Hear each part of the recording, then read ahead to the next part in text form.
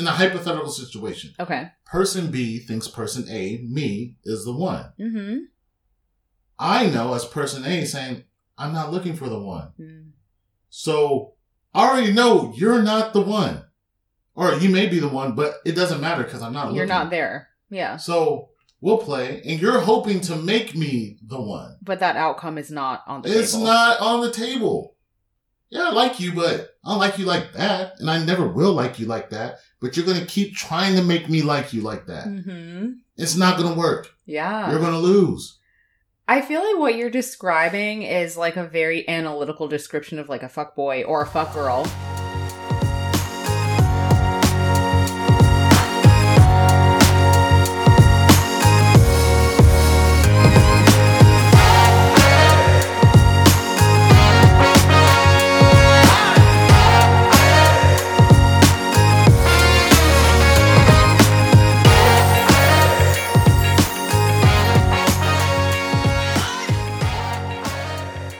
Welcome back for another episode of Interstates and Heartbreak. So I'm really excited to have another in-person guest. And so David Zeff, a former podcast guest, he's actually kind of now taken on the honorary role of guest booker because he's now recommended not one, but two guests. And today I'm really honored to welcome Roland. Welcome to the podcast. Hey. Yeah, so I would love to hear a little bit about how you know David Zeff. At this point, I know it's very intimately. Yeah, so David currently is my roommate, right? So he lives with us. No, he's my brother-in-law. Mm-hmm. So I've known David since he was 12. 12? 12. I didn't know that you've known Jamie that long. Oh yeah, it's wow, been a long time. So oh my gosh, the first time I saw David, he was playing in the parking lot with Caitlin, his sister, bouncing a volleyball, and two black dudes roll up, and me being one of them, I'm like, hey, I tell my guy in the car, I say, hey, that's definitely Jamie's brother and sister. And so I say, hey, is Jamie in the house? And they just look at us like, they're like, I know how to answer this. One moment, they run in the house. And she comes out and she's like, there's some black guys looking for you outside. Oh my God. So yeah, I've known David for like, what was it? He's 31 this year, yeah. So, 18. Damn. Over half his life? Oh, yeah. Easy. Wow. That's crazy. So, yeah. So when we first connected about, the podcast and what we wanted to talk about, I know one of the key themes was like dating as an elder millennial. Elder. And so elder millennial, not sure, elder. Sure. Not elder in like the grand scheme of, I feel like I'm an elder millennial, Millennials go down to like 24. Maybe I'm like a mid-millennial. I guess. Midlife. Yeah. Midlife millennial. Mid-millennial crisis. Yes, if we kind of like normalize this, right? Yeah. Sure. So if you're comfortable sharing, how old are you? Oh, you don't see these grades, right? So I'm 38 years old. Okay. So like right there on the cusp. Yeah. I was literally talking in the car about this with my man Preston. I said like really, depending on how the wind blows, I can like really straddle like Gen X versus millennial. Mm-hmm. And the concept around like which generation you're part of is kind of like, it's so weird. It's amorphous, right? Like, it is. Like I'm born in 83. Someone who's born in 83, they're a millennial, right? Technically, yeah. By definition, but that doesn't mean that you really espouse like millennial values or whatever the case may be. So I'm millennial by definition. By technicality. Yeah, by technicality. I don't know. What does a millennial mean? I don't know, because I feel like it's negative, I will say. And I'm sure if you were to interview any generation, they would say they're unfairly categorized. But I feel like the older generations give us crap because it's like they're lazy, they're entitled, they don't stay in the same job for more than like a year without wanting to get promoted. Like, I think that's how the older generation defines us. And I feel like the younger generation defines us as being like really cringy and like not having good social media presence and building our identities off of things like Harry Potter. And the sad thing is like all of these criticisms that I'm saying from both sides, I'm like, I see why they exist. Oh yeah, absolutely. Yeah. All criticisms I think start off in fact, at least. Sure. I mean, legit, my buddy Preston said those exact things that you said. So I was like, yeah, you're not wrong. Yeah, so it all checks out. So I only brought it up because related to dating, I feel like what age you are really impacts the way that you date. So when we were talking, you were saying, obviously you met David's sister Jamie in person. And it was really it wasn't even oh, we happened to meet in person, even though I was on the apps. You just weren't dating on the apps whatsoever. Right. I mean, they existed, but you had to pay for them. And, being 18, you're not about to pay to be on an app. Right? No. So I'm like, nah, I'm good. Yeah. Especially if it's not the main way that people your age are meeting. I feel like it was probably seen as more desperate. People. Yeah. Well, maybe desperate. Because at that time, it wasn't really normalized. And when I say at that time, this was early 2000s, right? Oh, yeah. It was definitely not normalized. You were 10, right? Yeah. Yeah. That's crazy to think about. But yeah, low key, right? I agree. It wasn't even normalized, I would say, until after I graduated from college. So 2012 and beyond. And I feel like even in 2012, people are like, what is this? Right. Yeah. Right. So this was, the primary way people were still meeting people was offline. Yeah. Yeah. Right. The only people who had fast internet were those who were at a university, right? Yeah. Downloading stuff off LimeWire or whatever, Kazaa or whatever. Yeah. Right? Shout out to Napster. Gen Z has already turned off the podcast. They're like, what are these things? What are these things? Hit the Wikipedia, you'll find it out, right? So it was just a whole different era back then. Yeah. So I'd love to hear about what stage you were in when you met Jamie, how you met, how things kind of evolved. So what stage? So I just finished my freshman year in college. Though finished is kind of a strong word. I didn't do too well my freshman year of college. A whole bunch of reasons why. That's for a whole nother episode that can take an hour and a half. But I was in the dorms in the summertime after freshman year, picking up some mail. And I was there with one of my buddies at the time. And Jamie was doing summer school at the university. And so she was checking her mail at the same time, too. And she was with her roommate. And her roommate started talking to my friend. Wow. And Jamie came up to me and said, "Hi, I'm Jamie." Oh. And I was like, hey. I didn't really, at that time, I was so, into music and all that stuff. I didn't really care about anything else. Yeah, yeah. I liked girls, obviously, but that wasn't really, not your priority. Yeah, I was just like, hey, hi, nice to meet you, whatever. Yeah. Right? And she was nice. And obviously, at the time, it didn't really mean anything, but we kept bumping into each other. And, I was in a fraternity, right?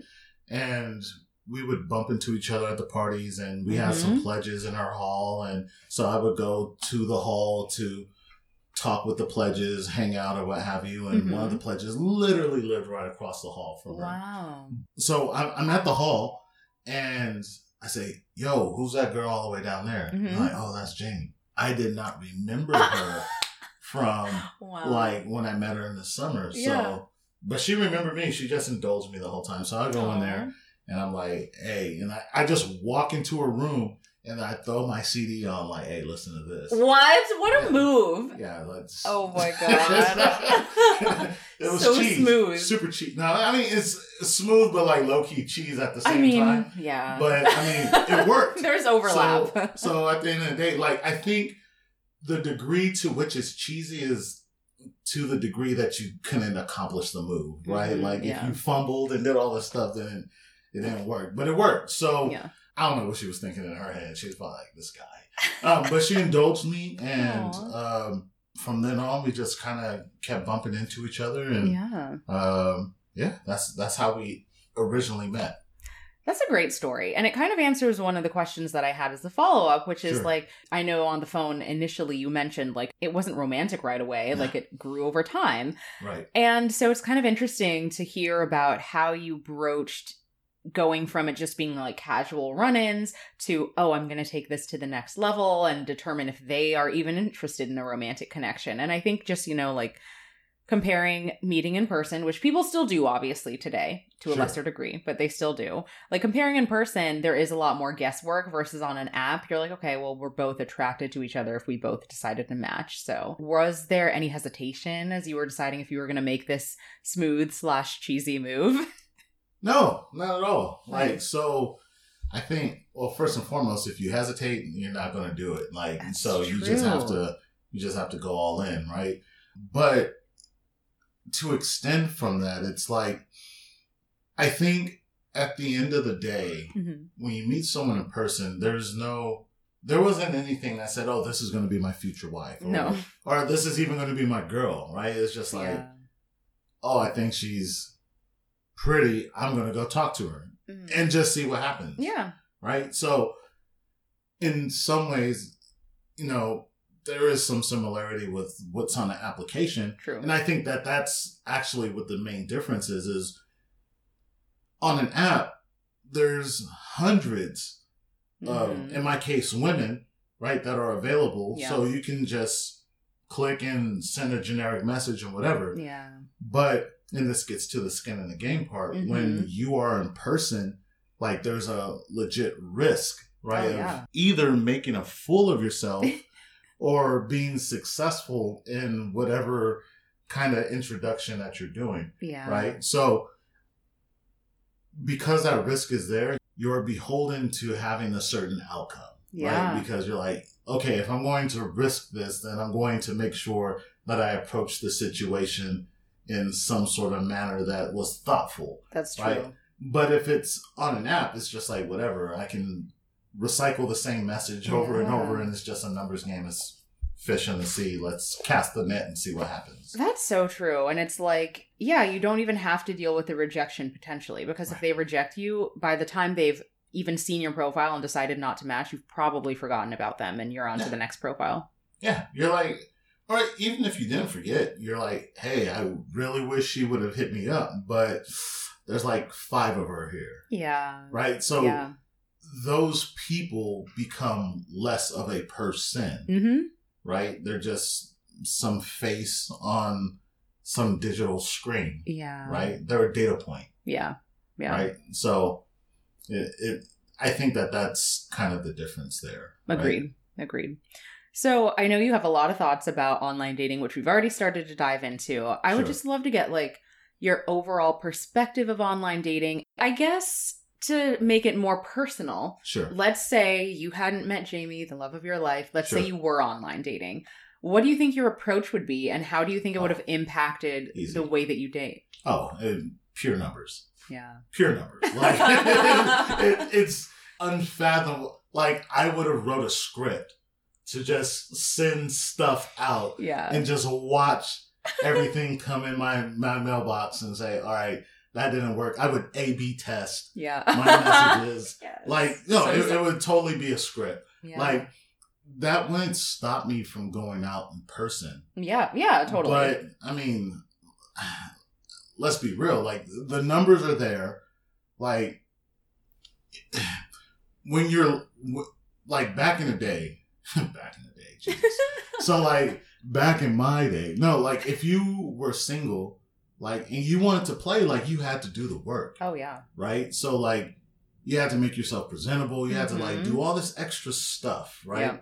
Nowadays, you might not even have to do that. Yeah. Right? Like, so it's a cold game. Like, today, if you're a savvy person and you understand the rules of the game, like, it's kind of easy. It's like fish in a barrel. Yeah. Right? So, like, if it were me today, like, I would still go out and do all those things, but I'd probably be attached at the hip, too, with the apps. And I think that that's actually the problem. Oh, yeah. Right? The critique about millennials, which is generally true, is that the need for instant gratification. And the systems that we're in allow for that instant gratification. Yeah. So why would I be any different to tap into that instant gratification? Especially if you know that you hit a certain amount of people in the mailbox. There's some sort of lag effect. So if I do like 20 last week, I might get 4 of them the upcoming week. Yeah. Yeah, that's true. And depending on what I feel like, whether I'm just looking for, like some fun, right? And not necessarily some relationships or whatever. Yeah. That's fine by me. Yeah. 4 different ones every week. Like, that sounds pretty great. Yeah. Like, so, okay, figure out the most efficient way to make that happen and then go about your day. And then if it's that easy, then it's almost like, well, why would I do anything different than this? Yeah. Yeah, I think it really does contribute to like the complacency absolutely. For sure. So I guess like, do you hear that from friends that are online dating? Like, are they self-aware enough to kind of realize like, yeah, it is a numbers game. You just kind of have to put yourself out there. Or do you think that people are still kind of romanticizing the process? Both. I think the people that romanticize a process don't understand how this works.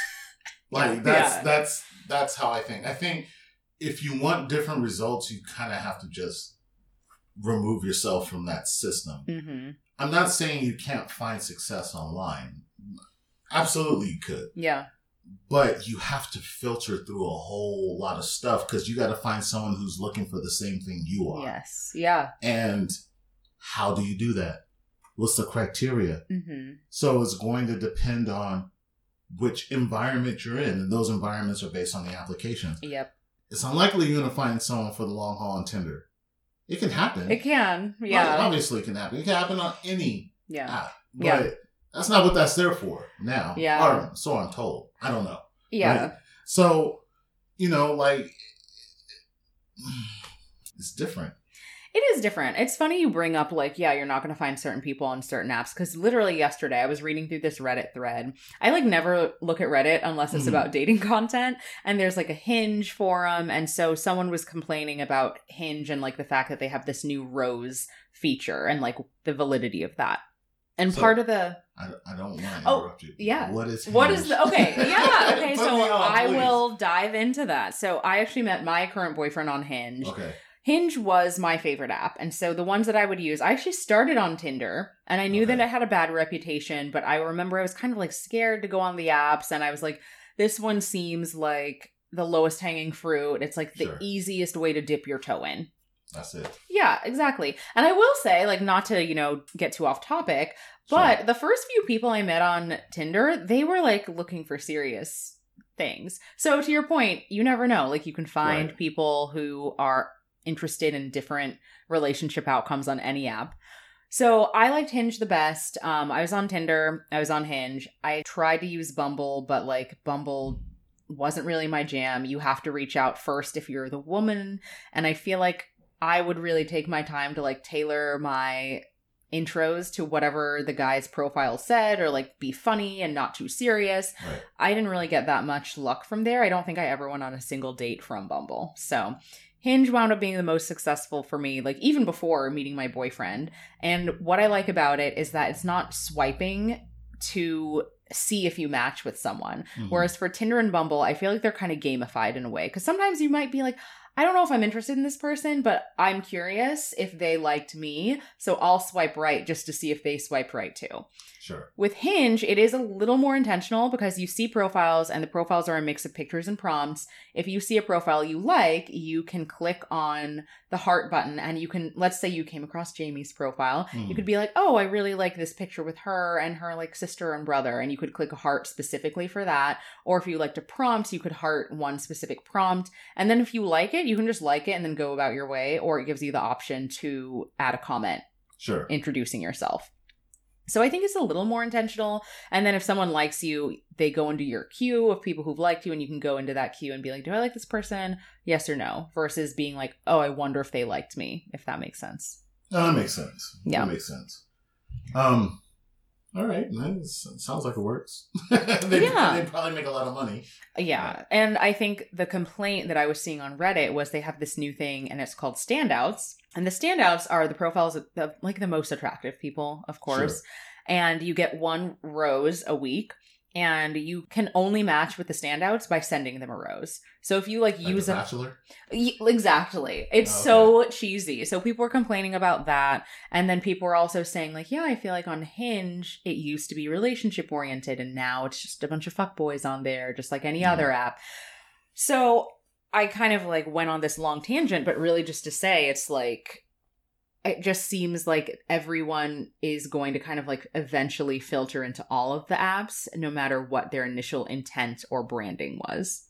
Yeah, numbers. Yeah, right? Exactly. They're like, oh, there's a new app. Why can't I go over here and meet more people there? Even if it's a relationship app, in theory. Right, because a lot of these people are across multiple apps anyway. Mm-hmm. Yeah, that's the worst too, when you would see like the same damn, people. I just seen you over there. Mm-hmm. Right? Yeah.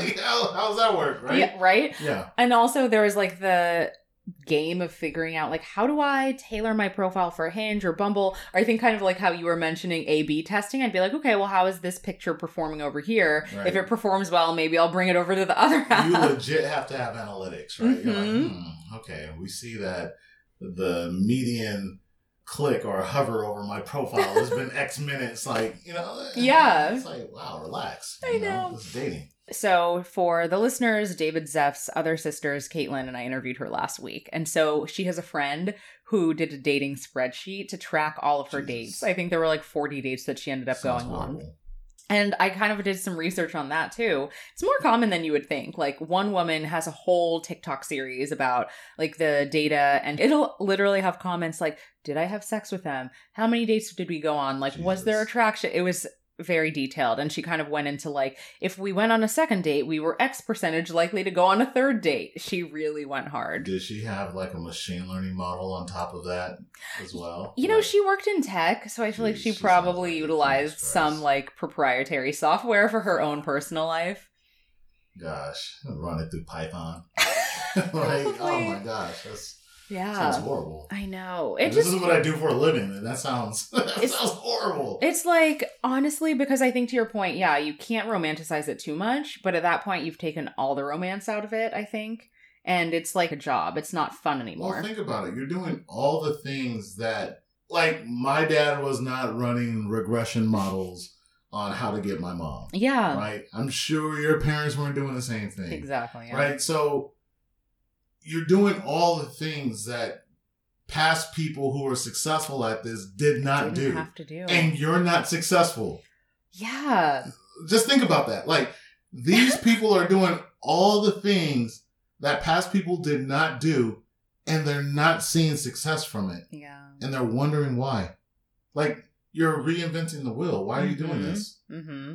Right? Yeah. Like, why are you doing this? Like, go out there, bump into somebody at the grocery store. I know. Just say hi. How are you? Like, put yourself out there. Yeah. Yeah. Skin in the game. Skin in the game.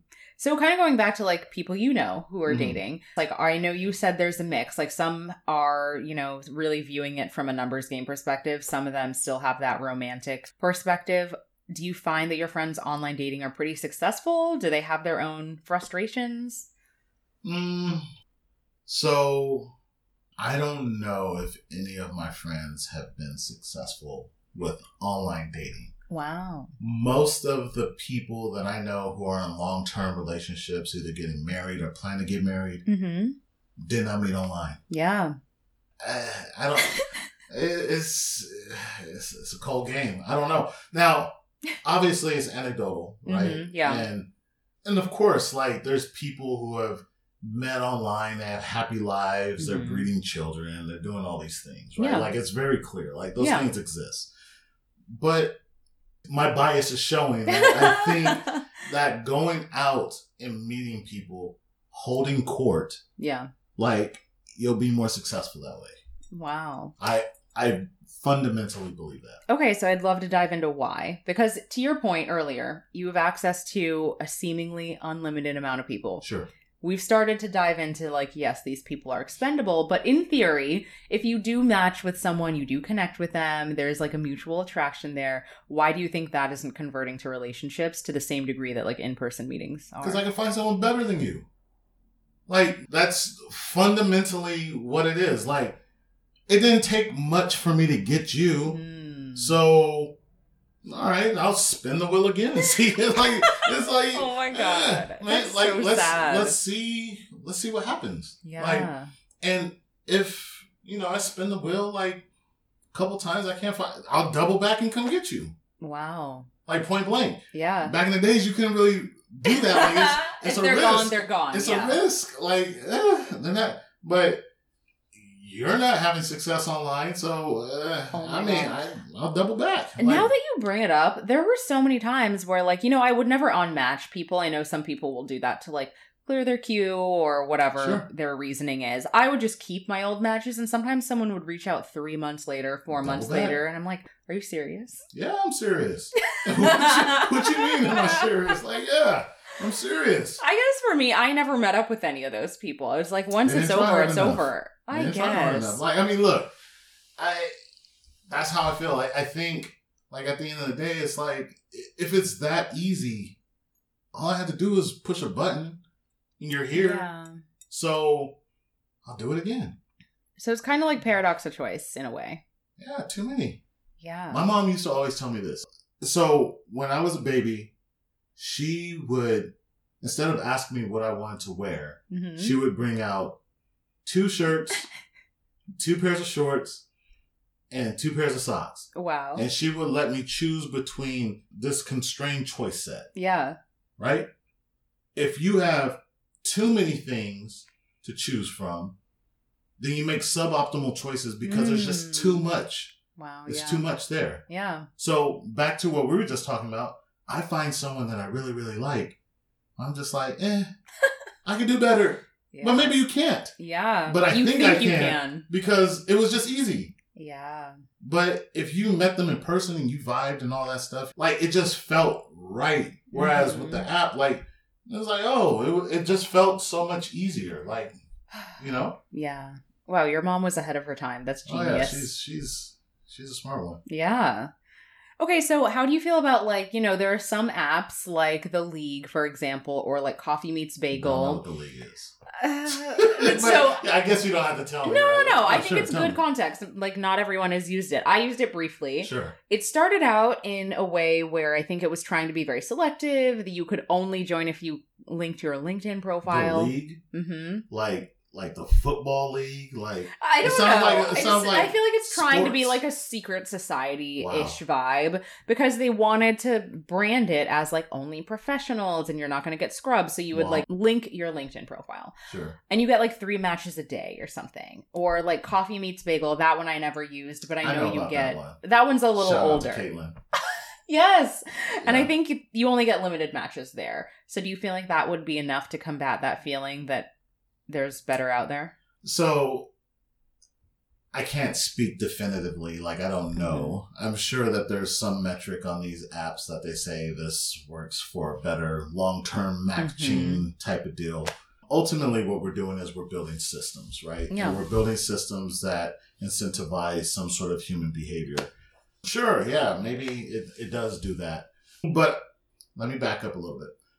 I think that meeting people in person works better for a certain type of person. Oh. So, like... What's that type? Like myself. Okay. Like, I'm a relatively outgoing person.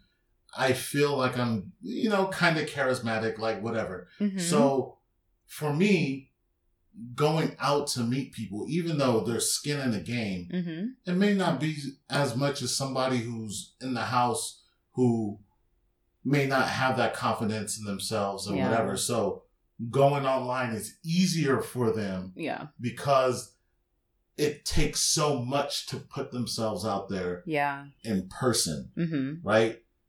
I would also contend, though, that at the end of the day, you still have to meet somebody in person.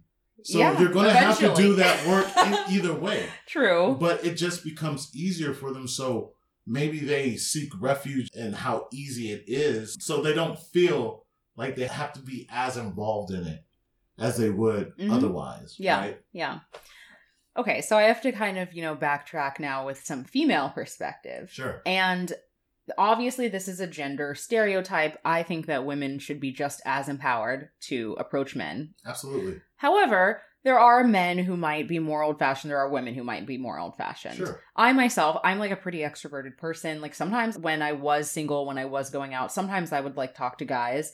But very rarely, I feel like more so would be like my approach would be like asking a question, then seeing if they were interested to continue the conversation. I'm not going to like shoot my shot.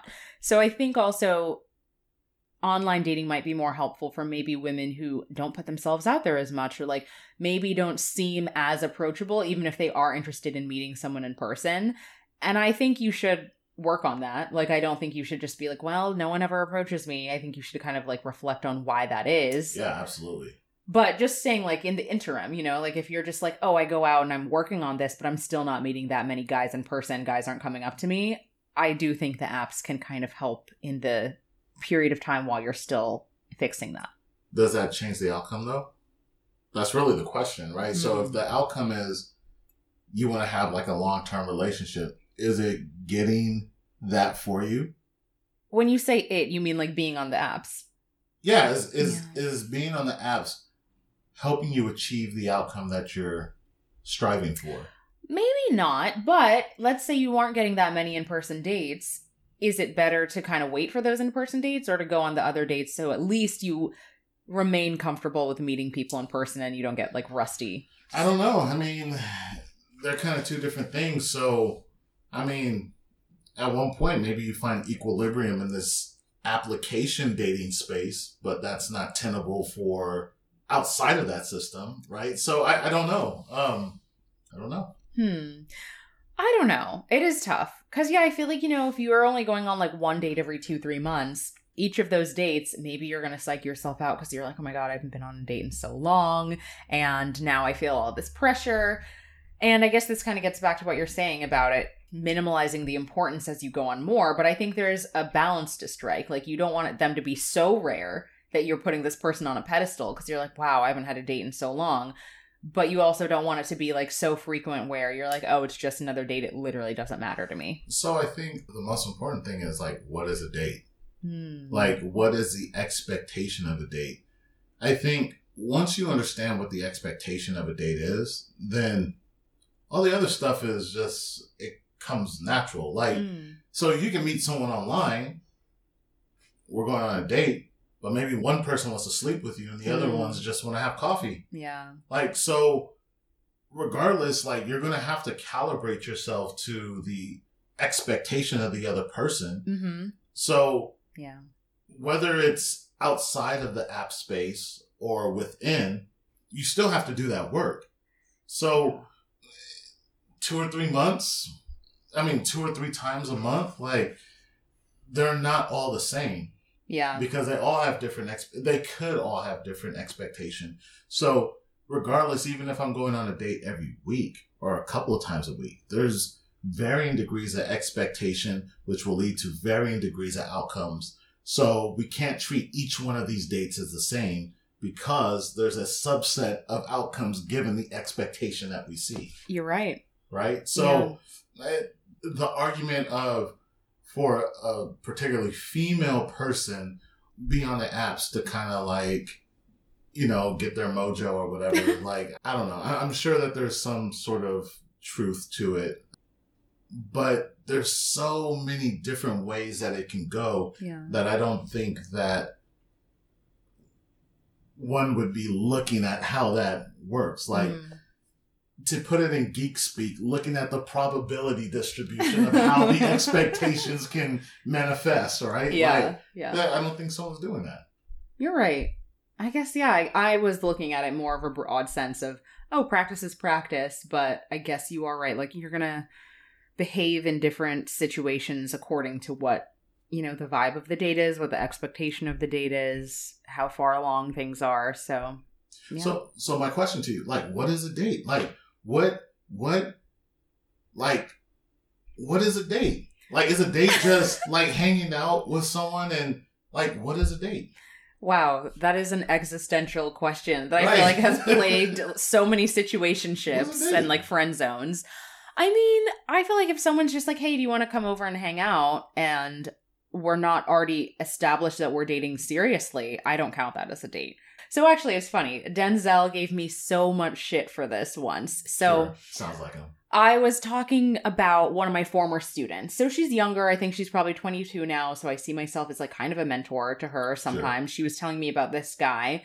For their first date, after meeting on the app, he like picked her up and they got in and out, took it back to his place, and then they smoked. And I was like, that you should have said no. I told her, I was like, you deserve better than that. And that's Why? Because I feel like if someone's truly interested in you and interested in getting to know you, maybe I'm a little more old fashioned. Sure. I feel like there should be more courtship than that. That's not courtship at all. It was the first interview.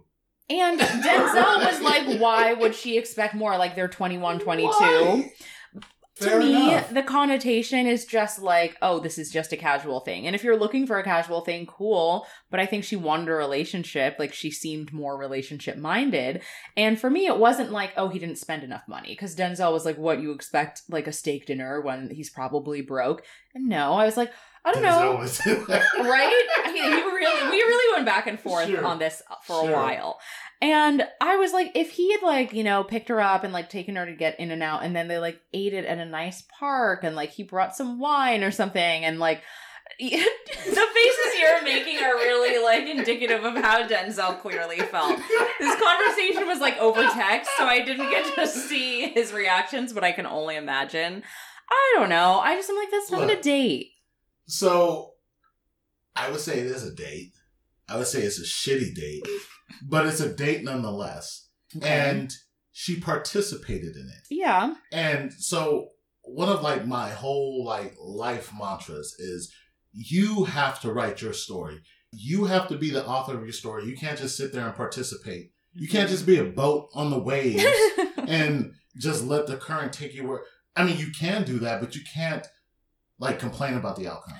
Well, right? The thing is, she wasn't complaining. I was complaining on her behalf. She sounded like she enjoyed the date, right? Like, oh, he got me a double, put some animal style on it. Like, and then he had some fat nugs and like, all right, cool. Like, I think she was fine with it. I do think that, you should be an active participant in your life. I can only speak to myself, but I do think some other women early on in the dating process, like when I was in college, no one took me out on dates. I think there were like 2 things that I would have been like, oh, this was actually a date. Like, I can literally count them.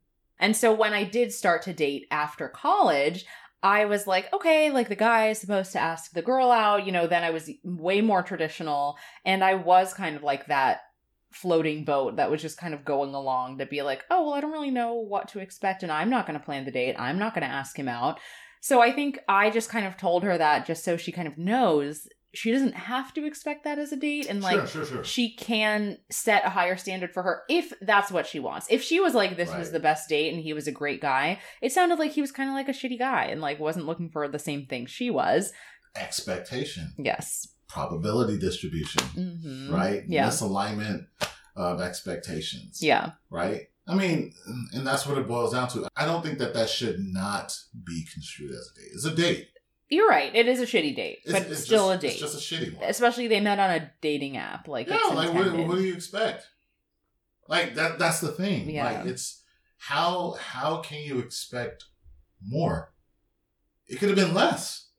That's the cool thing. That's the cool thing about it, right? Like it could have been. It could have literally been less. Instead of In-N-Out, you could have had McDonald's. Damn. Right. Perspective. He didn't even have to take you to the house on the couch to smoke.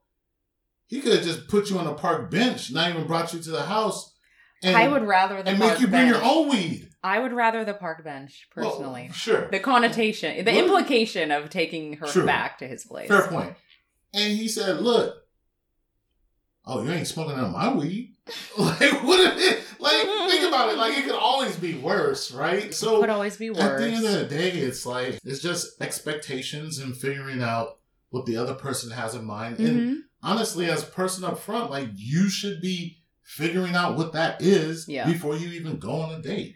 That's true. Yeah, I think it's like, it's easier as you become a more experienced dater. So it's not like I blamed her and I was like, how would you? Too. Exactly. Like, I mean, yeah, so it's like, that's why I'm like, I'm glad she told me and we can have this conversation. Sure. So that then she can reflect and be like, did that meet my expectation or did I just kind of go along with it? And look, to be fair, at 21, maybe that was her expectation. Maybe, exactly. And then 31-year-old her or 41-year-old her, if she's still dating, maybe like, that's not going to cut it. Well, I am here to make her as, like, bougie and stuck up as I am. I'm just kidding, but... Hey, so, I like the bougie part. My wife watches Real Housewives of Atlanta, and I think it's Candy. She be saying she's bougetto. Like, I think I'm bougetto. So, I grew up in City Heights, right? And, you know, like, I don't come from money, but, you know, I'm doing a little something now. And, like, there's, like, just certain things where it's just like, nah, you gotta have to elevate that a little bit. Dog. Yeah. Like, we can't do that. Like, we don't do that no more. Yeah, right? yeah. So, no, I get it. It boils down to expectation. It does. I agree. Yeah, and, like, some people have different expectations, and that's totally fine. It's just a matter of being like, if this is something I don't want to compromise on, then we're not a match. Absolutely. Yeah. Absolutely. And it's okay to say no. Yeah. It's okay to be discerning. Yep. I don't want to make sweeping generalizations, but I'm going to make one. Mm-hmm. And I have absolutely no data to back this up. Disclaimer. But I think this is probably one of the things that separates people who are more successful in their lives than those who are not. Yep. Those are people who can say, like, look, that's not for me. Yep. I expect more. Or, like, nah, you're not on this level yet. Yeah. Right? Like, it's almost arrogance, but it's not. Like, because arrogance is like when you think you're more important than what you actually are. Yeah. Right? Yeah. I've been called arrogant a lot of times. Well, not a lot, but enough. Like, interesting. and I would always come back saying, no, I'm not, because I know what I am and I know what I'm not. Mm-hmm. People who don't have confidence, or they're not used to displays of confidence, think someone else is arrogant. Interesting. Yeah. Yeah. I agree. There's a thin line between confidence and arrogance, right? There is. But I would contend with all my heart that I am not. I don't think like I'm the best, whatever. Like, I just know that I'm pretty good at some things and whatever the case may be. So it's really what you're willing to accept. And sometimes we got to look at ourselves and like, what are you willing to accept? And why are you being so thirsty? Like, don't thirst so much. Nourish yourself. Give yourself some water. Yeah. Don't get that water from someone else. Yeah. It's like you don't need to put so much power into someone else's hands. That part. I also, one of the dating podcasts that I listen to, the male host, his name is Jared Freed, and he'll always say, like, a lot of times people will date to be like, if they like me, I like them. What does that mean? It's like having a scarcity mindset. If they like me, I like them. Kind of. I just think a lot of times if someone gets to a place where they're like, I just want to be in a relationship, sometimes people might lose sight of, well, is this person actually bringing to the table what I want in a long-term partner, or are they just a potential partner? So, I've said this, like, to my wife and to David. Like, if I were a single guy now, I do not know if I could be successful in today's game in terms of looking for a long-term. Like, I know I could find a long-term. That's not the issue. Okay. The issue is that the system is created in such a way that I understand how this works. And I'm just going to be like, all right, well, I'm just going to play until I'm tired of playing and then go find. So if someone on the other end is looking for long-term, like, nah, that's not me. But we can play. It's asymmetric information. Like, I have more information here than you do. Okay. You think I'm going to be the one. Maybe. I'm not saying all women are thinking that, but just in a hypothetical situation. Okay. Person B thinks person A, me, is the one. I know as person A saying, I'm not looking for the one. So I already know you're not the one. Or you may be the one, but it doesn't matter because I'm not looking. You're not there. Yeah. So we'll play, and you're hoping to make me the one. But that outcome is not on the table. It's not on the table. And so it's like what you're saying is like, I like what you like. I like you if you like me. Yeah, I like you, but I don't like you like that. And I never will like you like that. But you're going to keep trying to make me like you like that. It's not going to work. Yeah. You're going to lose. I feel like what you're describing is like a very analytical description of like a fuck boy or a fuck girl, because it works both ways. Only because when Zeph and like Will interviewed me, they were like, what's your definition of that? Because like it's something I say all the time and everyone just throws it around. And I was like, that's a great question. And I haven't thought about it. So let me take the time to think about like, how do I define that? I think a fuck person, let's say, is someone who knows what your expectations are, you know, so like in this example, they know that person A wants a relationship. Sure. And maybe they act in a way that's like, yeah, like I could be that person. Then they don't say it explicitly. Or opposingly, sometimes they'll say like, oh, well, you know, like I told them I didn't really want anything, you know? And so they're like, I've absolved myself of guilt. I don't owe this person anything. Yeah. And I'm going to continue. I don't know. Maybe leading them on is the wrong term, because in the case of when you say, I've already told them, like, I don't want anything, you're not leading them on, not at all. But you just kind of have, like, no guilt about continuing to date them, knowing that their expectations differ from yours. Yeah, like, why would I have guilt? I guess I take it back. I would say a fuckboy is the person who goes out of their way to lead someone on. I like that part. Yeah. The second one, I feel like that's just a person who's really good at communicating, and the other person's not receiving the message. You're right. Like, it's like, I told you on multiple occasions, like, this is cool. Anything more than this is not cool. Yeah. I'm not doing that. And you're like, no, but I love you. It's like, why do you love me? Like, I'm not going to give giving you what you want. What you want. Like, you're coming from a place of need. Yeah. And you're hoping that I can fulfill that for you. Mm-hmm. But the thing is like, all the things that you need as a person come from within you. Yep. You can't look for someone else to make you feel better. Okay. You can only look for someone to compliment you. Yeah.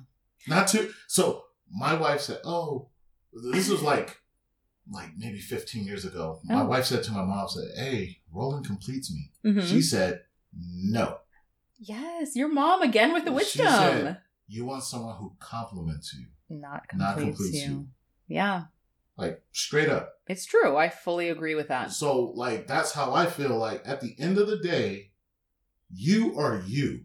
You need to be content with who you are. And if you're not content with who you are, you need to work towards making yourself content with who you are. Yep. Doesn't mean we're perfect. No. Doesn't mean that at all.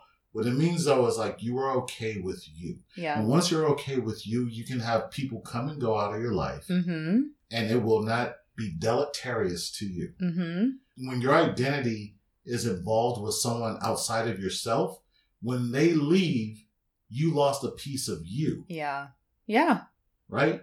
So when we're talking about this situation right here with an individual, male or female, is like, look, I don't love you like that. Yeah. Or maybe like, I mean, I love you, but I'm not looking for that. Mm-hmm. And you're sticking around hoping that they change their mind.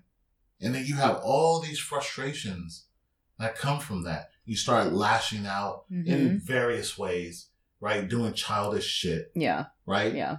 Stirring up issues and all these things. Like, that's on you. Yeah. That's not on them. No.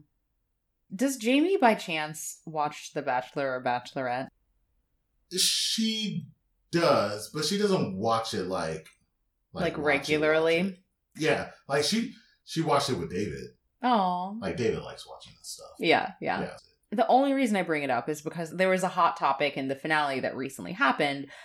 I'll give you the summarized version, but it really touches on a lot of the things that you just mentioned, where this guy, a lot of people thought he would win. He had a great bond with the Bachelorette. He was going through some grief. His dad had passed away. Like, you know, his own family was like, Greg hasn't really opened up about this. Like, he hasn't really been himself since our dad passed. He hasn't really addressed this within himself. And at one point, after the lead meets his family, he says, like, you filled a hole in me that, like, has been open since my dad died. Mm-hmm. And I was like, oh, yikes. Red flag. Huge red flag. Like, that's, way too much pressure to put on a partner. Also, like, you've been dating her for 6 weeks and it's not even a real 6 weeks. Relax. Yeah. And it's like, you need to do that work to fill that hole yourself so that you can then be a full partner rather than relying on this person to be a whole person and supplement what you're lacking. Anyway, she responded poorly. I think I might have responded poorly to that. I think it's easy to watch it and be like, ooh, that was so awkward. But like, maybe if you're kind of taken aback by that and you're in a competition where you still have other people, you might respond in a way that's less than ideal, which she did. But it's like she still had other relationships. And so I think she tried to backtrack and she responded in a way that didn't directly address it. He freaks out. And wanted her to basically say, like, yeah, you're it, you're the one, blah, blah, blah. But it's like, well, she's still the Bachelorette. 6 weeks? It was, I guess, 8 weeks. My God. But relax. it's also like you're not spending the entirety of that 8 weeks with her. She's trying to bounce at the beginning of this 30 other guys. And long story short, he freaks out. And I guess she kept trying to say, like, you're going to make it to the next round. You're a front runner. And he was like, I don't want to be spoken about in terms of this competition. Like, for me, this is a real thing. But for her, it's like, you knew what the expectation was when you signed up. And now you're expecting me to break that expectation and forget about the fact that we're on a TV show. That's a competition. I have so much to say about this. So, like, yes, let's first and foremost, like, shout out to him for putting skin in the game. Like, he said it was real. He let it out there. Where he messed up was expectation. He had misaligned expectations. He allowed the moment to get away from him. Yeah. And from what you're telling me, he had to fill a void. And honestly, it could have been anyone. Yeah. Not her. Like, right? A woman that you've known for 8 weeks in front of cameras and you're in this vulnerable state. He couldn't pull himself back far enough to separate the trees from the forest. He's too close. Yeah. Right? So you couldn't see the big picture and like, look, bro, like maybe you feel this way just simply where you are in your life and how this conjured like environment where they give you all the free flowing alcohol and the most fancy of accommodations, you know, like, yeah, of course it's magical. It's meant for you to fall in love. Exactly. And you are in a horrible state. And I feel bad that you couldn't see this, but bro, you got played and you couldn't. And who's this? NBC that does this? ABC. ABC? Shame on them. Like, no, like, real talk. Like, they knew this about this man, and they're like, oh, this is going to be great TV. They do that every season. They prey on people. That's a cold game. It's messed up. Yeah, I think the more trauma you have. Eating popcorn and shit, and like, oh, man. I mean, this is going to be a train wreck. I could do a whole podcast about it, but like the last lead, he'd had an estranged relationship with his dad, didn't tell him his dad was going to come on the show, and like we're watching this conversation with like him and his dad that's deeply personal about how he abandoned their family. And I was like, this is not supposed to be happening in front of... aired it. Yes. Grimy. Like super. ABC's Savage. Yeah. Super. Yeah. Yeah, so they love people with baggage. But again, I feel like hopefully people are going into it being self-aware enough at this point. Like the franchise has been going on for a while. Obviously not. Obviously not. Everyone thinks they're different. Everyone thinks they're different until they're not. Yeah. And they're the same because everybody's human. Yeah. There's only so much range that you can operate in. Yeah. And only so many people can be exceptional. Right? So what makes you think you're going to be the exceptional one? We're millennials. Just saying. So... kind of, going back to this theme of having skin in the game. I know you mentioned that it's actually based on a book, or it's not based on the book, it's the title of a book. Yeah. So I have not read the book. I think I would love to read it and like dive into the philosophy behind it more, but I would love to hear kind of a summary of what the author is getting at, and is he actually applying it to dating in this book, or is it just something you've just extrapolated? It's about finance and derivatives, but the overall is like, look, don't listen to people who don't have any risk in terms of the outcome. Yeah. Or take advice from those people, right? So only people who take risk are people you should probably listen to or emulate or whatever. Other folks, don't pay them any mind. Okay. So when we're talking about dating, right, this is why I kind of apply in broad strokes the tenets of skin in the game to dating. It's like, when you're on an application, like how much risk is there outside of like, like your personal security risk and all these things? Like you don't know who that person is, but you don't know that in the real world either, right? Yeah. So you can't eliminate those risks given our current paradigm, right? No. But when you're online, it's like, just push a button. That's it. Like the barrier to entry being a meeting with someone is really low. Yeah. Like you just push a button, right? Or throw a rose. Right? Or whatever they do in the league, sign a contract, get your agent involved, right? Like it's very low. So in real life, you have to talk to someone. Mm-hmm.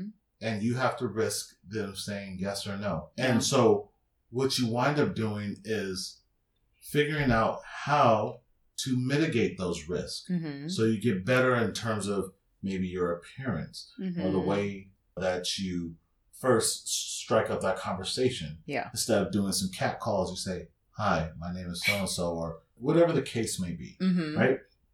It's much different. If it's in person, maybe you're like, "Hey, yeah, I would like to smash them," but they've already piqued my interest, Mm-hmm. right? Mm-hmm. And now it's more like this dance that is happening. So does paying for the apps count as sufficient skin in the game? Or I could play devil's advocate because I could be like, yeah, maybe that is enough. But then maybe it's only skin in the game to kind of get you to be like, well, I'm paying for this, so I might as well use it, like a gym membership. But then when you get to the individual interactions, you still don't have skin in the game. I think it depends on how much money you have. Like, how much is that app like membership cost? Like $20 a month? Like 20 to 30, I would say. I mean, what is that? A pizza? You know, yes, but even yesterday on this forum, I think for someone, they were saying Hinge was now up to $30 a month. And they were like, I feel like it's crazy to pay that amount. And I'm like, is it crazy if you're like looking for a life partner, which this person based on their post was? I was like, but they're not. Because they're not willing to spend $30. Like, think about that. They're not willing to spend $30. Yeah. So they're not looking for a life partner. They say they're looking for a life partner. A date costs more than $30. Yeah. So what you talking about? It's pretty bizarre. And I interviewed, I don't know if you've met Chris Best, David's friend, Yeah. probably over the years. Yeah, we rapped. We were rapping in Mexico together. Oh, nice. Yeah. Oh, fun. This Well, is cool. his episode was really great. Like, he talked about the economics of dating apps Sure. and why it's worthwhile to pay for it. Actually, like, a couple people were like, after I listened to that episode, I like started paying because it was so compelling, and it really just kind of shows not only like why it's important from your own investment perspective, but also in terms of the opportunities that it opens up. I mean, I'm not going to go as far as saying opportunities and all that stuff. I will say it does get rid of the riffraff. Like a lot of things are low-hanging fruit, right? Mm-hmm. So if I told you, you pay $100 a month, and I guarantee you I can set you up with the best men with the best intentions, Mm-hmm. and you'll have the time of your life, whatever that means to you, Mm-hmm. would you pay it? Yeah. All right. So it's to the extent that the apps are from a company can deliver those things. Yeah. When I say $100, there's a lot of people who are not paying $100. But for what you described, I feel like $100 to be like, oh, for $100, you'll get your profile in front of more people is really what the promise is. It's not more people, it's the right people. So I think about it like this. So I do a lot of marketing analytics, right? Mm-hmm. And some of the things we do are like direct mail. And so oftentimes people say, hey, we need to get whatever product it is in front of as many people as possible. Mm-hmm. And I say, no. That's not what you should do. Mm-hmm. You should get it in front of as many of the right people as possible. Yeah. Right? Because when you put it in front of everybody, not everybody's your audience. No, you're right. So you actually dilute, like, your conversion is going to look super low. Yeah. Right? But if you make it smaller, you start converting at a higher clip. Right? Yeah. So that's what the $100 would be. It's like, let's put you in front of the right people. I agree, but I don't think the apps have the capability to promise that. And I think to a degree they can say, I'm sure there are so many more analytics on the back end that we don't know about this person has the highest swipe rate. And so if you're paying and you're a paid customer and you're spending X amount a month, and we'll put you in front of this profile that's clearly desirable from like a swipe ratio or something like that.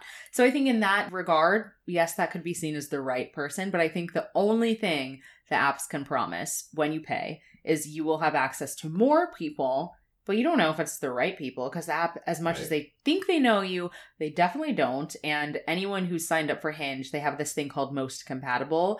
And let me tell you, Most Compatible is literally the most humbling thing you can experience, where every day you'll open up the app and it'll show you a profile of someone where like, we think you'll be compatible with this person based on the people you've liked and based on the people they've liked. I have never seen a most compatible who I've wanted to match with. I've always been like deeply offended. Goddamn.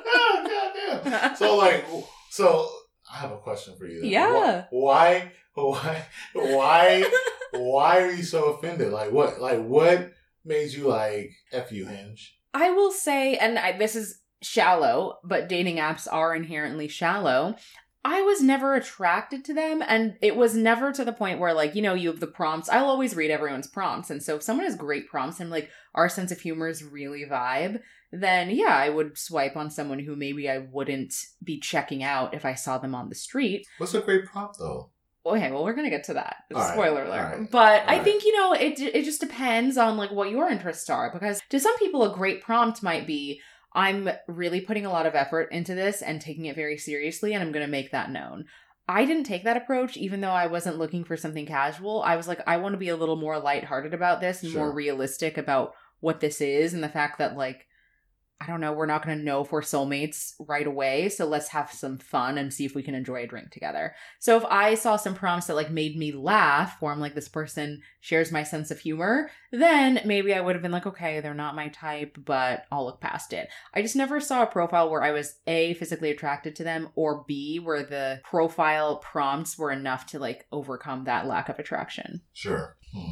And I've heard this from other people. Like, it's not just me. I feel like everyone is deeply upset by the most compatible. So I don't really know what this... I mean, maybe there are really, really hot people on the app, and Hinge is really, like, only the hot people are getting the other hot people as their most compatible. I don't know. So you just mentioned something that probably why I would also rather be in person rather than the applications, right? Mm-hmm. So, I got a dad bod. I'm not the dude who's sitting on Muscle Beach or whatever, like doing any of that. So in some ways I would say I'm at a disadvantage. But when I'm in person, like it's all the other things that do not translate over digital. Like, yeah, I smell great all the time. Oh. Like I have a lot of niche fragrances, for instance, right?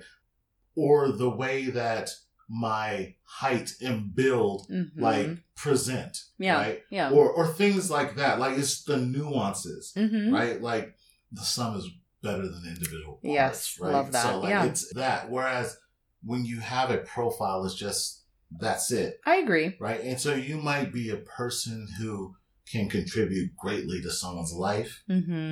However, it doesn't translate over digital. It doesn't always. Right? So again, you just get swiped over because you didn't translate well on digital. Yeah. And so this goes back to the numbers game because it's all about optimizing for the digital landscape and not for the in-person interaction. Because if I get enough in the digital landscape, I can convert in real life. Yeah. That's it. All the digital pieces is just using the right bait. Yeah. Yeah. That's so true. That's all it is. And I completely agree with that because I used to say on the podcast, like the first 3 serious relationships I had, I met them all in person. And why'd you stop? That's a great question. But for those 3, it was like I was self-aware enough to be like, if I saw them on an app, I don't think I would have swiped right. And that's no shade of like, I'm not saying they're ugly. Obviously, I was attracted to them. But to your point, I think the attraction, it would be something like I really like the way he treats me, or like I think he's really intelligent, and it's like those things aren't always like immediately translatable. And also I'm like, none of these guys were big on social media, so I can just guess they wouldn't necessarily have like the most appealing profile, like they don't have that type of social presence where they're going to be like, this picture of me looks great, like this is the best one to put up. So to get to your question of why I stopped, it's not that I stopped, because to be honest, like I think in my main period of time between relationship number 2 and relationship number 3, that's when I was like dating the most. So I was going on a ton of dates on the apps, but I was also going out a lot and trying to meet people there. I even joined a rec football league to try and meet guys doing that. And it just like never really happened. Like I met 1 or 2 people in person, but most of the dates I went on were just people I met on the apps. Why do you think the things in person didn't translate? Well, I think there's something to be said about like meeting people at bars. So I feel like oftentimes I'd go and I'd like talk to guys, but it didn't convert into anything serious. Sure. Is that really a place to meet people though? Like, do you really want to like your future person be like an alcoholic? Well, as I'm not someone saying who everyone goes at to the bar. bars, Right. I don't think everyone like is an bars. alcoholic. No. I like bars. But you more likely have alcoholics at bars and... I disagree. Because it's like, if you're going to a sad bar where it's like all you do is drink... Yeah, but if you're going to a bar where it's like there's activity and people are dancing and like there's a fun vibe, I feel like a club. No, I'm not a clubber. So I would say there's like bars that you can go to where it's like people are not alcoholics. Like maybe they drink a little too much, but there's like a difference between, oh, I overindulged this one day and I have a hangover versus like this is my personality trait and I'm an alcoholic. Sure. All right, fair enough. But no, I agree. It's hard to meet people at bars. And so I think it was like this weird loop where I would go out and I would hope to meet someone in person because I was like, I would love to meet someone in person versus on the app. And so oftentimes if I didn't meet someone that night, you know, if it was just a subpar night otherwise, I'd be like, this night was a failure. Expectation management is like the number one thing. It's true. And so that was just like a period of time where I think I was burnt out on online dating. Sure. And so I was relying more heavily on like, well, maybe I'll meet someone in person, and was just overly weighting the likelihood that that would actually happen. Sure. So yeah, it wasn't like the best point in time. But I will say, you know, even for people who love meeting people in person, like we are still kind of in a pandemic. And so it's like for a lot of people, like there isn't really even the option of meeting people to the degree that they would. Or even if you're going out, I feel like there's a different type of interaction where people might be less comfortable just like approaching a stranger in an intimate way. Like, I do not envy any of the single people right now. I don't know. That's a tough one. I guess that's hard. Yeah. I mean, look, at the end of the day, you're a human. You want that interaction. You want that action, right? So how do you do that in a pandemic? It's really hard. Like, do you just bite the bullet and just say like, fuck it? Like, you know, or like, that's tough. Yeah. It's tough. It is really tough. Yeah, that part is tough. And that online doesn't really help it either. No. I think you gotta utilize your network. Like, I think that's what that is. Like, reach out to a friend. It's like, hey, so I heard you got a cousin. Like, what's popping with her, right? Or whatever. Yeah, I don't know. Like, I don't know. Yeah. I heard a story. Actually, my friend told me this. He met a girl on an app, and she was down to smash, but she said, the caveat is, if we're going to smash, you got to keep your mask on. Stop. I'm not lying. I swear to you. This is what he told me. I was like, stop it. He's like, no, absolutely. What did he do? What do you think he did? He smashed. I'm vaccinated. Like, all right, fine. If this that's what it takes. That's so awkward. It's like Pretty Woman, but like pandemic style. No kissing on the mouth. KN95. Wow. Bring your protection. Bring your condoms and your KN95. I mean, I can imagine she's like, look, you don't got to bring nothing. I got the condoms and the mask. Just come over. Wow. I'll see you outside. I'll give you your PPE. Oh, let me take your temperature really quick. Let me take your temperature. Have you had these symptoms in the past 24 hours? Oh my God. Have you been exposed to COVID? No? All right. Please enter. Yes. More ways than one. Now you can go into the restroom and get yourself ready. This is... Oh my God. Yeah. The pandemic got people acting crazy. It really does. I'm just imagining that. I'm like, it just seems so clinical and not sexy at all. It's not designed to be sexy. That's not what it's for. It's to satisfy a need. Expectation.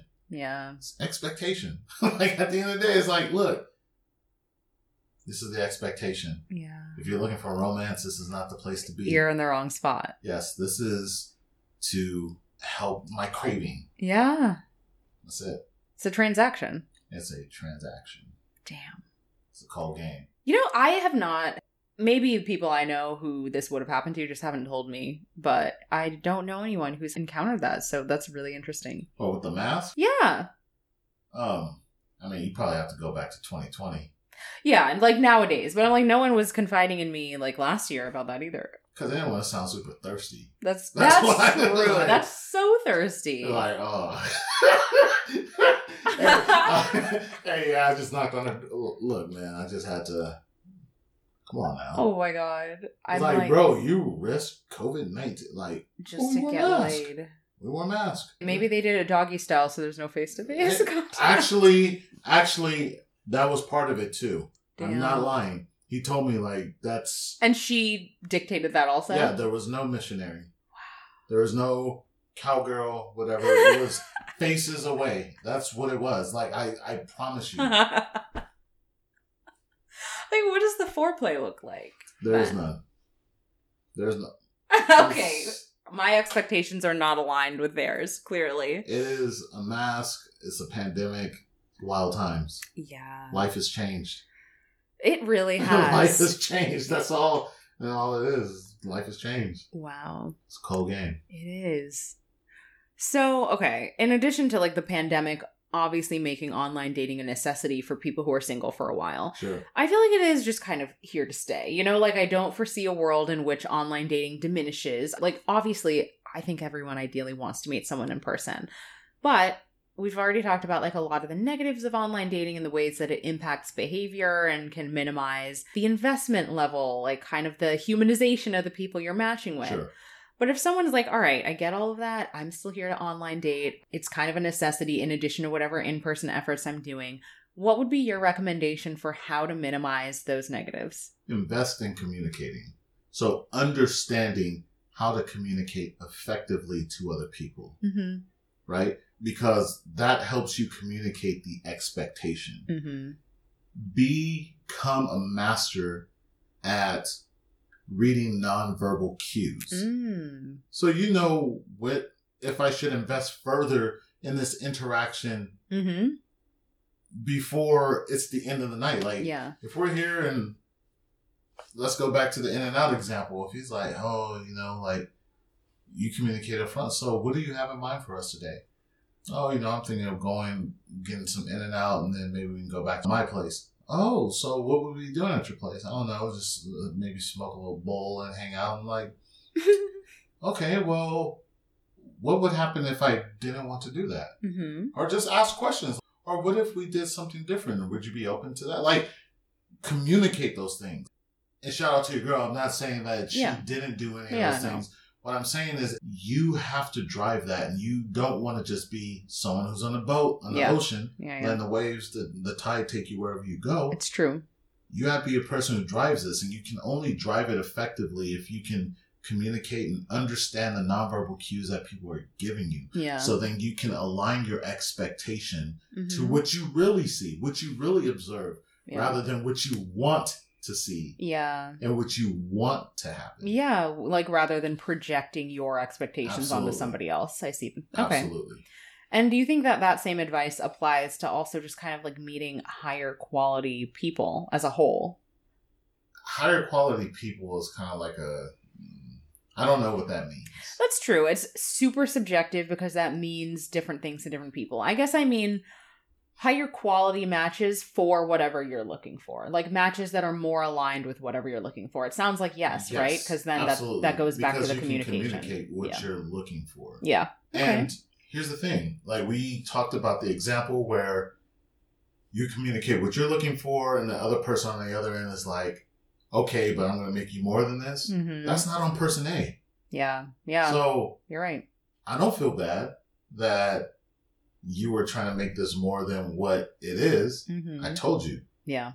But that's because person B was not being receptive to the messages that were given. So regardless of how well I'm communicating, I could also see the nonverbal cues and verbal cues of where this is going to go. So if you're person A, it's incumbent upon you to be like, all right, I already know where this is going to go. This person may low-key turn to a stalker, or I may wind up breaking their heart, or whatever. And you have to ask yourself if you're okay with that. Yeah. That's if fair. you are, because you did everything, you did your due diligence, and so did it. That's true. Right? So, but if you're not, then move on, do something else. Yeah. Yeah, it's like if you realize that you're not aligned and someone else is refusing to pick up what you put down, then you just have to decide if you want to extract yourself from the situation. And neither way is wrong. Yeah. You're like right. Some people would say like, oh, that's not right. You know that they're doing this. Like, look, yeah, you can save somebody from themselves, but ultimately it is a responsibility. You can't absolve people from being responsible. They have agency too, right? Mm-hmm. So it's like, come on now, like, yeah. At some point, you have to be responsible too, right? Yeah. Like you're as active a participant in this. Absolutely. Yeah. Takes two to tango. Yada yada. Whatever. Yep. Whatever insert idiom here. Yeah. Yeah. Absolutely. Precisely. I feel like that's great advice, and I wanted to end with one final game.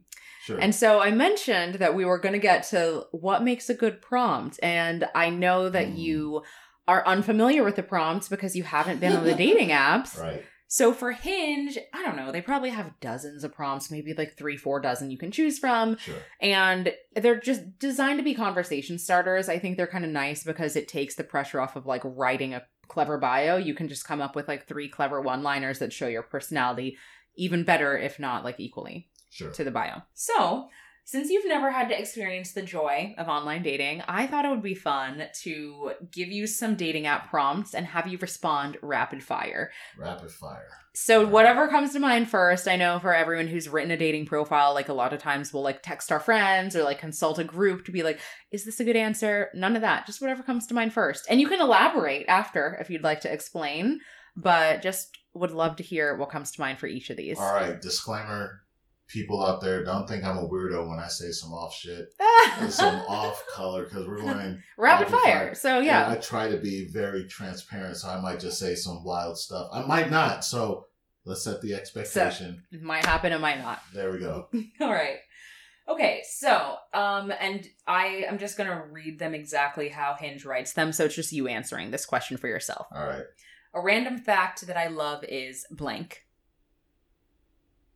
Ooh, I don't love random facts. Like that's. I feel like you would. Shit. Like, I feel like you would have some random facts. Random fact. The glands in a beaver's butthole taste like raspberry. Who found that out? Or actually, so one of my favorite scents actually comes from civet musk, and civet musk is like a gland in like a civet, which is like a cat, an East African cat. Yeah. So basically, the glands inside of animals' butts smell good. Really? Yeah.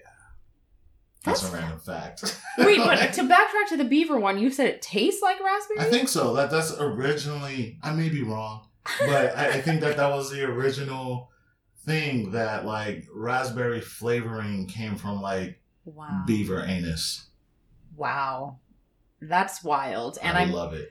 So curious to know who was the first person to divulge this. I'm not mad at them. They like put they did us all in, just tasted oh it, my god! And they had a shit-eating grin like, this is amazing. Like, that's why I love this fact. See, you thrusted this upon me. I did. So I didn't expect to come in so hot from number one, but you set the expectation. Coming hot. Wow. All right, that's a great one. Beaver ass. Groceries all We're day. off to a strong start. All day. Okay. The dorkiest thing about me is blank. I got no dork in me. Everyone has dork in them. No, I think everything I do is cool. So I would say like, okay, everything. I collect fragrances. Is that dorky? I feel like it can be whatever you think it is. So I don't think it's dorky though. I think it's cool. That is cool. Yeah, it's not that dorky. I feel like you're like humble bragging. It's like when someone asks you, "What's your worst quality in a job interview?" And you're like, exactly. I care too much. I care too much. When I see a child who hasn't eaten in days, I buy their whole family like a month's worth of groceries. Yeah. I feel like there has to be something that you're like a little embarrassed about. Embarrassed? Not embarrassed, but like maybe that you don't tell people unless you know them a little better. No, I'm pretty open. Okay, that's pretty clear, I guess. I'm pretty, like, there's really nothing there. Like, if you were to ask me, like, something, like, straight up, like, you don't think I would, I'm like, no, I'll tell you. Okay. Yeah, so. Okay, I'll give you an example. Sure. And I don't think that I'm not embarrassed by this. I'll tell people this all day. I'll tell it right here on the podcast. So when I was a kid, I would watch Bill Nye, which everyone did, but I took notes and no one like told me to take notes. I just like. Why is that dorky? I think that's cool.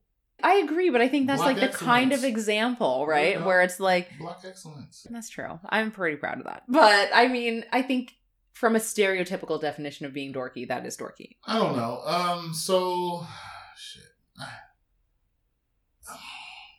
I had a chemistry set when I was a kid. Like, Aw, that's like, nice. I don't.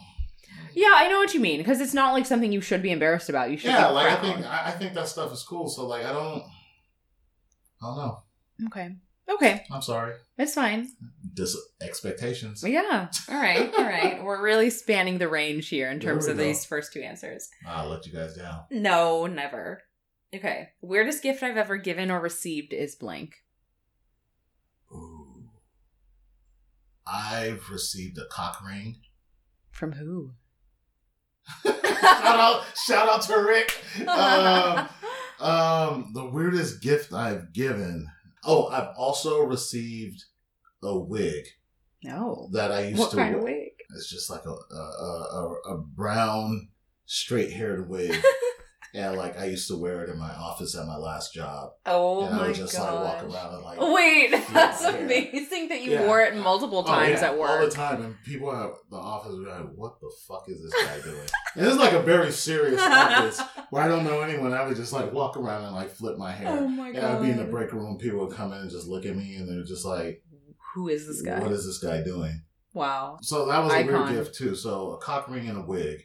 The weirdest gift. I don't know if I give weird gifts. That's fair. So, honestly, I don't even give gifts. Like, Oh. I'm not that guy. not your love language. Not really. All No, right. I don't do that because then, like, I have to give people gifts, and I don't want people to feel obligated to give me shit.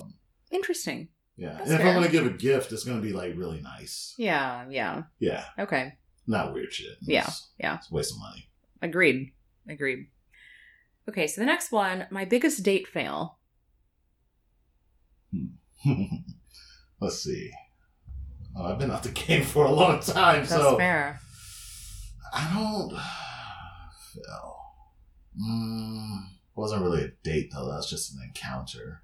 What is a date? To your earlier question. Yeah, what is a date? What is a date? I've had success on. You know why? I'm not gonna. I'm just see. Here's the arrogance and confidence. Yeah, 100% success rate. No. I am very judicious about how I set this up, so I don't lend myself to significant failure.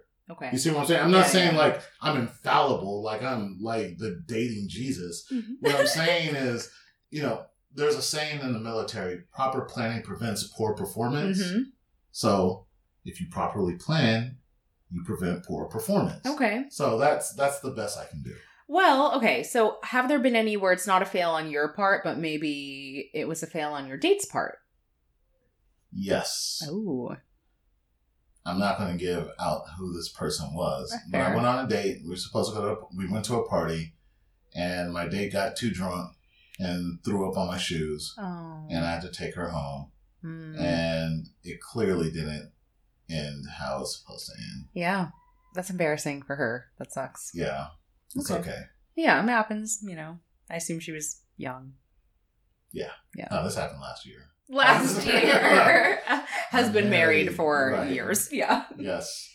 Okay, this is a little more deep. Oh, let's do it. The key to my heart is... Ooh. Someone with discerning taste. Ooh, very Yeah, on if- theme for our conversation. If I come to you and like, oh, this is great, like that's trash, and I'll tell you why, and this is what you need, like put me onto something. Ooh. Where you're just like educate me, then I'm like, oh, Yeah. okay, like put me on discerning taste, or someone who is just like mad interesting, like you had like a gang of different experiences, or finally someone who is very in touch. So like. Obviously, I'm going to have to shout out my wife right here. Mm-hmm. Loyalty. She is the most loyal person that I know that I've ever met. Oh, yeah, Like- that's huge. Like, straight up. So, obviously, that was a key to my heart because I'm still here. Yeah. Right? So, Yeah. yeah.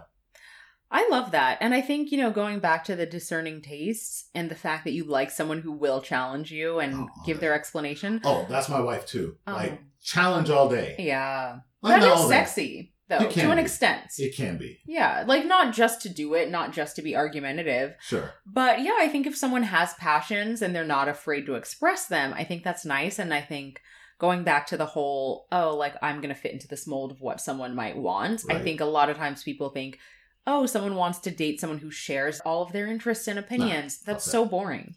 Actually, my wife and I, we have very different taste in things. Mm-hmm. And so I think that that's where it is spicy because, like, we don't have to share all the same stuff. Yeah. I can introduce her to things from my realm. She can introduce me to things from her realm.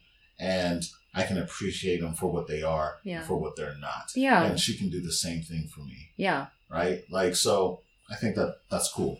Yeah, I think it's nice and it keeps things interesting. And it allows for a compare and contrast, right? Mm-hmm. Like, if everything is, like, the same, there's symmetry all the time, then what is there to compare? Honestly. There's no rough edges. And there's also nothing to, like, even talk about at that point.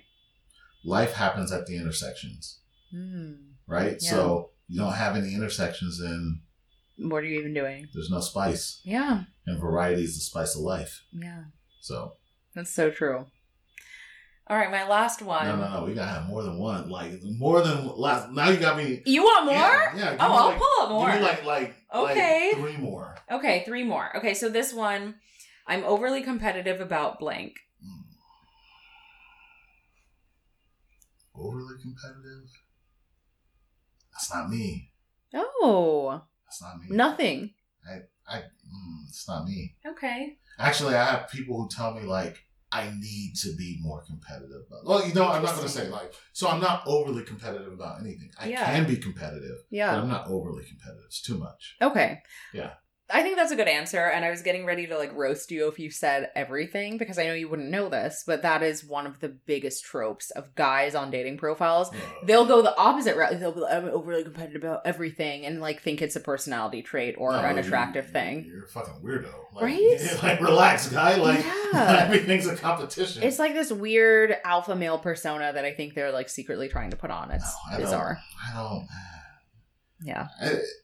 It kills everything. Like, why? Yeah. Like, relax. Like, we can have fun. Yeah. Yeah. Can you calm down? Yeah. Like, if we're playing a game, though, like, I will compete. Oh, yeah. Like, so, if we're playing, like, Settlers of Catan or something, like, I am cutthroat. Mm-hmm. But I don't feel like it's overly competitive. I'm just playing to win the game. Yeah. I'm not, like, sabotaging you or cheating. Or, you know what I'm saying? Yeah, like, absolutely. Like, there's no extras being done here. It's just like regular competition. Absolutely. Right? Yeah. You, like, it's not like you don't care, but you don't care beyond what's normal. Right. Mm-hmm. Yeah. So there's no overt, like, competitiveness. Yeah. Right? Yeah. Okay. That's good. Okay. Best travel story. So many. Ooh. I mean, the best one. So I was robbed in Amsterdam. Wow. So me and my guys were in South Africa, Palansburg. It's not far from Botswana. It's still in South Africa, right? Mm-hmm. I think it's northwest of Johannesburg. Mm-hmm. And so Palansburg National Park. And we're out in the bush. We're seeing all these animals. It's cool, whatever. And so it's pitch dark at night. Like, we're on our way back to the lodge. And we come across a herd of elephants. It's pitch dark. You don't see anything. You're in the bush. And so we shine the light on the elephants, and the elephants get pissed off. Like, it was a baby. Aww. And the Jeep is off. We turn it off so we don't startle them. Yeah. And we're in front. There's a caravan of Jeeps behind us. Probably about 4 behind us and what have you. And the elephants are pissed off. And our ranger, Dylan, driving the Jeep, he's trying to turn the Jeep back on. The elephants start, like, line up in war formation and start charging at us. Oh my God. That's not what I would expect. You think they're so peaceful. The hell they are. Like, so I like elephants, right? But these guys, like, we have it on video. If you don't believe it, it's on video. Oh my God. And so, like, the bull elephant's like, and he's calling them all together. They line up in formation. Okay, like, ladies, now let's get information. Yes, like, formation. And then they start, like, marching briskly towards us. Oh my God. That's terrifying. We're like, Dylan, is this, like, Dylan was our ranger. We're like, is this Like, no, he's like, absolutely not. And he's like trying to turn on the Jeep. It's not turning on. It's not turning on. Of course it's and not. And then he honks and flashes the light really quick at the end. And the elephants at the very end veer off to the right, off of the road and into the bush. It was like a warning. They're like, don't do it again. We'll fuck you up. and they will. Oh my and God. so that's probably the most interesting travel story I have. Wait, so did you continue on the safari? Did you turn back? Absolutely. No, I mean, we had to get back to the lodge. That's true. Yeah. So there was, I mean. What adrenaline. We have it on video. I mean. That's epic. Yeah, that's pretty wild. I'm glad that you like thought to video it because I feel like a lot of people would have panicked and like. Oh, like. So what's so weird about it is like. And I'm not trying to sound like a tough guy. Like, I wasn't scared. Mm-hmm. Like, I had my cousin and my two homies, like my best homies with me, and well, my two cousins, because Russ is my cousin too, is my cousin's cousin, right? Mm-hmm. And like they were scared, and I was just, it kind of felt out of body. Like I was just like, whoa. You're just like observing. Like I was like, damn, I'm about to die. Like this is a crazy ass story. Like that's how I was thinking about it. Like I was like, whoa, like I'm really about to die by being trampled by some elephants. This is crazy. God. Like there's nothing I could do. I can't get out the car and run away. You can't run. You're not going to outrun legit them. lions that live out there. Yeah. You know what I'm saying? Like there's lions and hippopotamuses, right? And like all kinds of other wild animals out there. So what are you going to do? Like you just have to accept it. You just gotta accept Damn. it. That's with the force. It's a great travel story. Yeah. So I almost got died.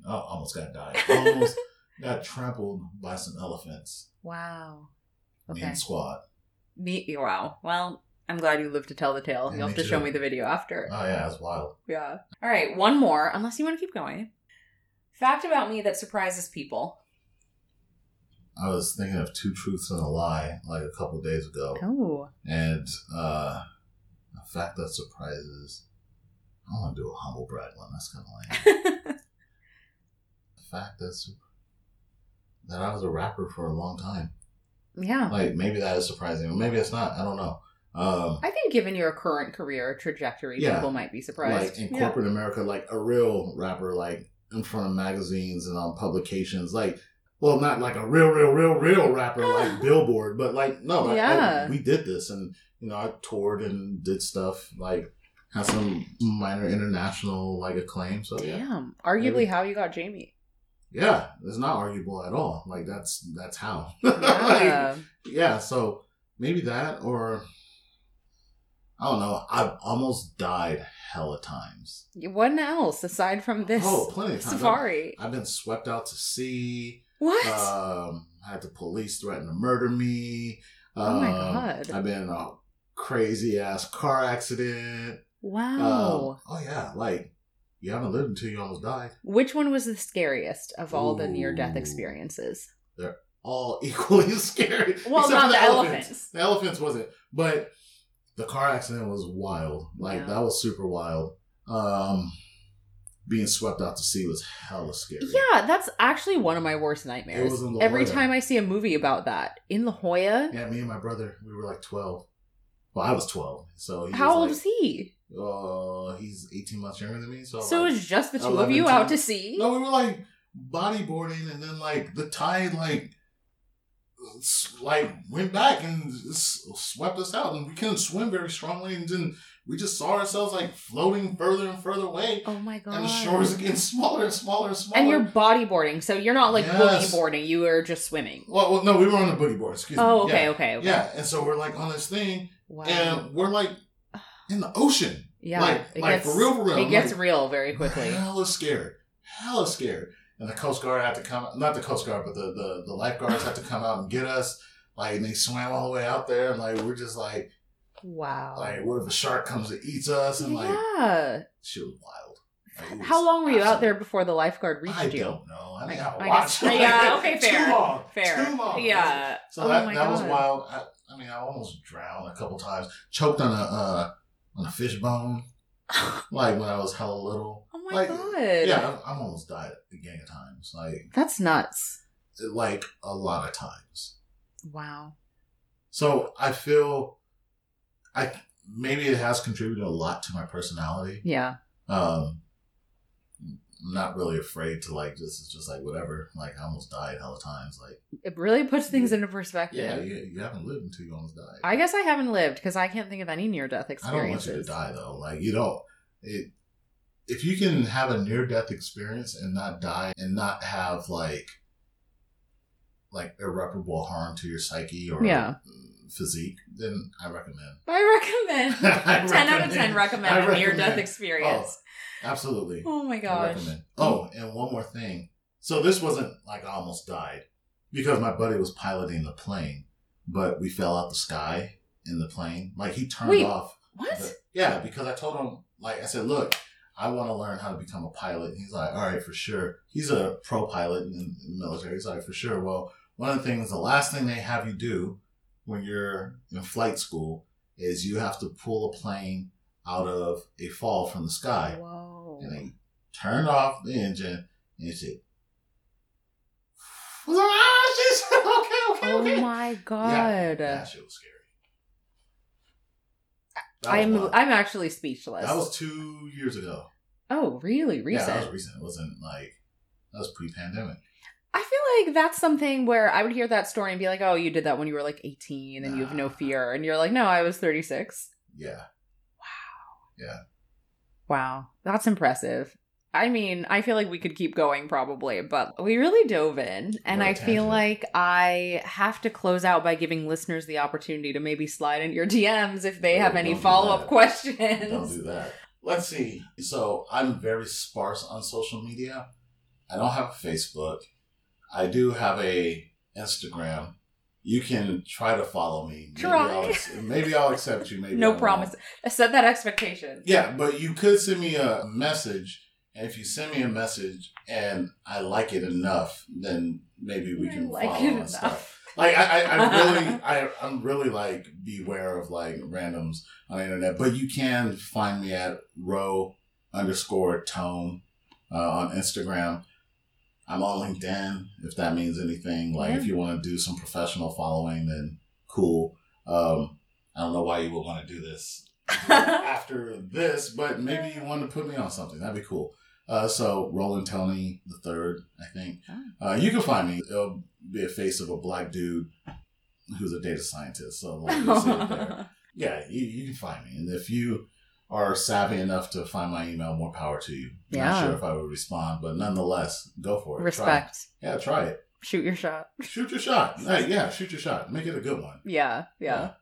Well, I will accept your follow requests. I'm public. So you can follow the podcast as always at Interstates and Heartbreak on Instagram, or you can follow me at Leslie Knope, LESLIEGNOPE. Roland, thank you for a very engaging conversation. It was awesome. Hopefully you have me back. Yeah. It depends on what the listeners say, right? We'll see the feedback. It depends on the ratings. For sure. Yeah. Thank you so much. Let's be exclusive. Subscribe to Interstates and Heartbreak wherever you listen to podcasts for more first-hand stories about the unglamorous side of dating in Los Angeles. And while you're at it, you can write me a love letter with a rating and review on Apple. See you next Sunday.